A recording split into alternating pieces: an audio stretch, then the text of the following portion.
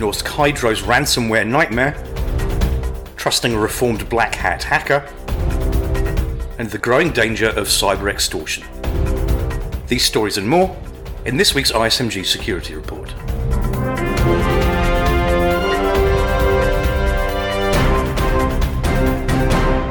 Hello, I'm Nick Holland.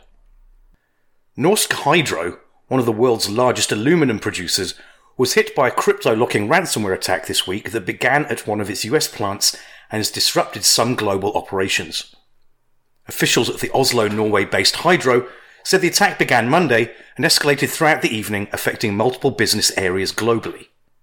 Here's ISMG's executive editor, Data Breach Today in Europe, Matthew Schwartz, with more. Aluminum giant Norsk Hydro has been hit by an attack that appears to have distributed ransomware to multiple systems inside the global company. Hydro, which is based in Oslo and is Norway's second largest business, said the attack appeared to begin at midnight local time on Tuesday, and that it was quickly spotted by its internal IT teams who worked to contain the damage. Roughly 15 hours after the attack, Hydro CFO Eyvind Hollevik held a press conference. Around midnight Norwegian time, our IT experts noticed unusual activity on our servers within our global IT systems. Through this, we uncovered that Hydro was subject to a serious cyber attack. As the attack was spreading throughout our business, we did take measures to contain and neutralize the attack. This virus is a so-called encryption virus, or also commonly known as ransom virus or ransom attack. We have now isolated all our plants and operation and is switching to somewhat more manual operations and procedures as far as possible throughout the operations. And it's also important to mention that the attack has so far not had any safety-related incidents attached to it. Hydro has cyber insurance. Hydro also says the ransomware that hit it is called LockerGoga. Security experts say this type of crypto-locking malware is typically only used in highly targeted attacks. In Hydro's case, its attackers appear to have somehow accessed the company's network, then used its own Active Directory services against it, distributing the ransomware to multiple endpoints. In response to press questions about whether Hydro was considering paying a ransom, Hollevik said his company has good recent backups and plans to wipe and restore affected systems. So far, Hydro says some plants in Norway, Qatar, and Brazil have been disrupted as a result of the ransomware outbreak. In response, the company says it has reverted to using a greater degree of more manual operations in multiple facilities, after it had put more automated processes in place a few years back. With that changeover being so recent, however, Hydro said its workforce remains well-versed in these manual processes. Hydro also says it's got more employees working shifts in order to help maintain safety. Let me be clear. The situation for Hydro through this is quite severe. The entire worldwide network is down, affecting our production as well as our office operations. We are working hard to contain and resolve the situation and to ensure safety and security of our employees. Our main priority now is to ensure safe operations and limit the operational and financial impact. Hydro has also been earning plaudits from security experts for its transparent approach to informing customers and the public about the attack, including holding a press conference on the very day that it suffered the ransomware infection. Since then, it's been continuing to issue updates and says it's working with Norwegian law enforcement agencies to help trace the attack. What financial impact might the attack have on Hydro? How long might it take to clean up the infection? To both those questions, Hydro says it's too soon to know the answers. For Information Security Media Group, I'm Matthew Schwartz.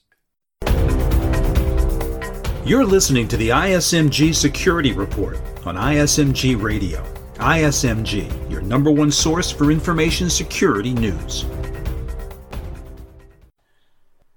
The first ISMG Science of the Year kicked off this week in New York. There are a variety of sessions focusing on new types of fraud and fraud mitigation, such as real-time payments, behavioral biometrics, telecommunication networks, and many others. But one of the highlights for me was the keynote speaker, former Black Hat hacker with LulzSec and Anonymous, Hector Monsegur, also known as Sabu. In a Q&A session at the end of his keynote, He described his moment of truth, the choice between 124 years in prison or collaborating with the FBI. Here he talks about that moment. I had a good conversation with the FBI. The agent that arrested me was very realistic. He said, do you really want to do 20, 30 years for a bunch of nerds, to be honest? Which referring to Anonymous, by the way. You know, are you really going to be a martyr? Are you really going to lose your family for that? Trust me, a couple of years from now, you're going to realize how ridiculous this entire affair is. But we do know that you have a lot of exploits at hand. We do know that you know about a lot of compromises. And, we should open up the conversation. And so my good faith, I gave the FBI immediately access to I would say, network access to an embassy that I had compromised prior to my arrest, including access to the United States Senate web servers. And that was my, olive branch, as it were. So that's where the relationship started with the FBI. So the obvious question with somebody with as much of a reputation as Hector when they turn their skills to good is, why should we trust you now? Here's Hector's explanation.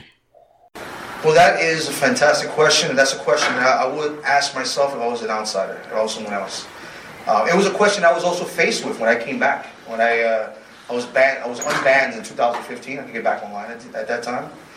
And, getting a job in the security industry, the same one that you attacked for the last 10 years, I'm sure you can imagine, was rather difficult. But I do not regret. That's a life lesson that I had experienced. I appreciate the consequences of my actions, absolutely. It gave me a lot of perspective, and it made me who I am today. And it only meant that I had to climb up even harder and prove myself. So now the question is, why would someone trust a former black hat? It doesn't have to be me, it could be anybody. And that would be, it's all about the person's merit. I would say the change the person has made to really get back into the industry. Whether it's in the fraud industry or cybersecurity industry, not everyone's a lifelong career criminal. Sometimes people make mistakes. They may deviate. Sometimes they make decisions without thinking of consequences. And I was one of those individuals. And once I was in prison, and once I lost my family temporarily, I had made the realization that, at the end of the day, this was not worth it. And there's more to life.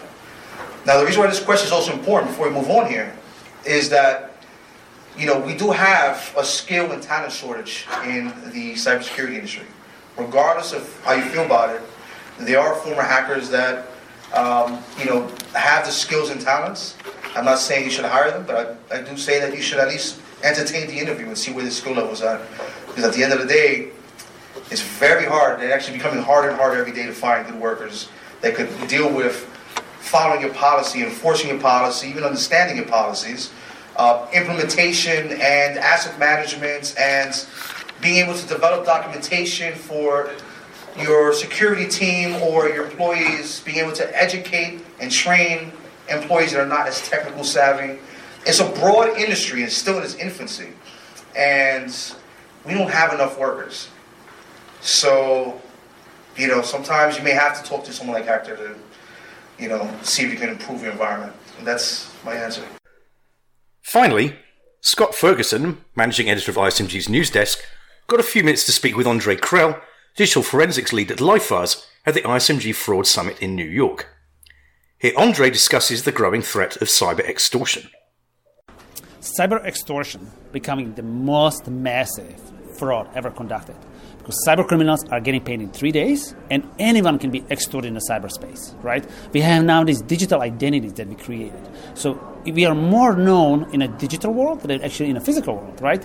Everyone has a friends of friends on Facebook or LinkedIn, but they never saw these people. By the way, I have 20,000 connections on LinkedIn, but I maybe only know 30, 40 people really well from all those connections, right? So we became very close in a cyberspace. It's very easy to come someone too close in a cyberspace, not in a physical world.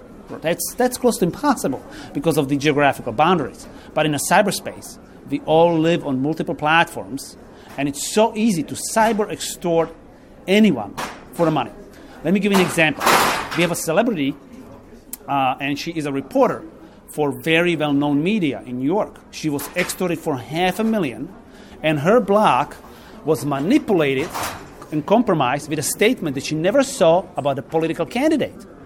And the attackers asked her to pay $500,000 for return those statements being removed. She didn't pay, and they manipulated her block. She almost lost the job. Given Andrei's expertise in cryptocurrencies and blockchain, Scott also asked him what are some of the major security issues today. Here's Andrei again. But one of the challenges I see is that creating very transparent system in the blockchain might not be the best idea, right? Because it might actually disclose some data that you might not want to disclose as a part of the blockchain. Imagine held records being part of a blockchain, but there you have a visibility from various sources to the same data, right? So visibility and confidentiality are the two factors that basically go against each other in a blockchain, right? What needs to stay confidential and what can be visible. Another one is cryptography itself is great, but a blockchain is something what they call the forking, meaning you can split the transactions. And there were multiple weaknesses in this forking process where cryptocurrencies were exploiting because the forking, like this almost like a division of a stock, right? Like you split a stock. The same exists for the expansion in blockchain. So right now, blockchain has a serious issues, in my opinion, with expansion. And that goes a little bit to the digital wallets as well. You talked a little bit about some of the issues with that. What's that? What are the issues there? So digital wallet is just your wallet in a pocket. It has nothing to do with the banking, right? So often individuals think that, I have my wallet secure, right? Then my account is secure. And that's a false statement. Because when you have a bank actually is protecting your account. Your wallet, you're responsible, right? So almost you need to create like a layers of wallets where you have operational wallet, your wallet where you keep the money, right? And you lock it up and you maybe power off the computer for a night, right? Completely. But that's the reality. So the wallets are not really a banking wallet or wallets where you can hold the money. You have to treat them very carefully because they store real cryptocurrency and that has a monetary value. But the protection is actually not the same as your wallet in your pocket. That's it for this week's ISMG Security Report. Theme music is by Ithaca Audio. I'm Nick Holland. Catch you next time.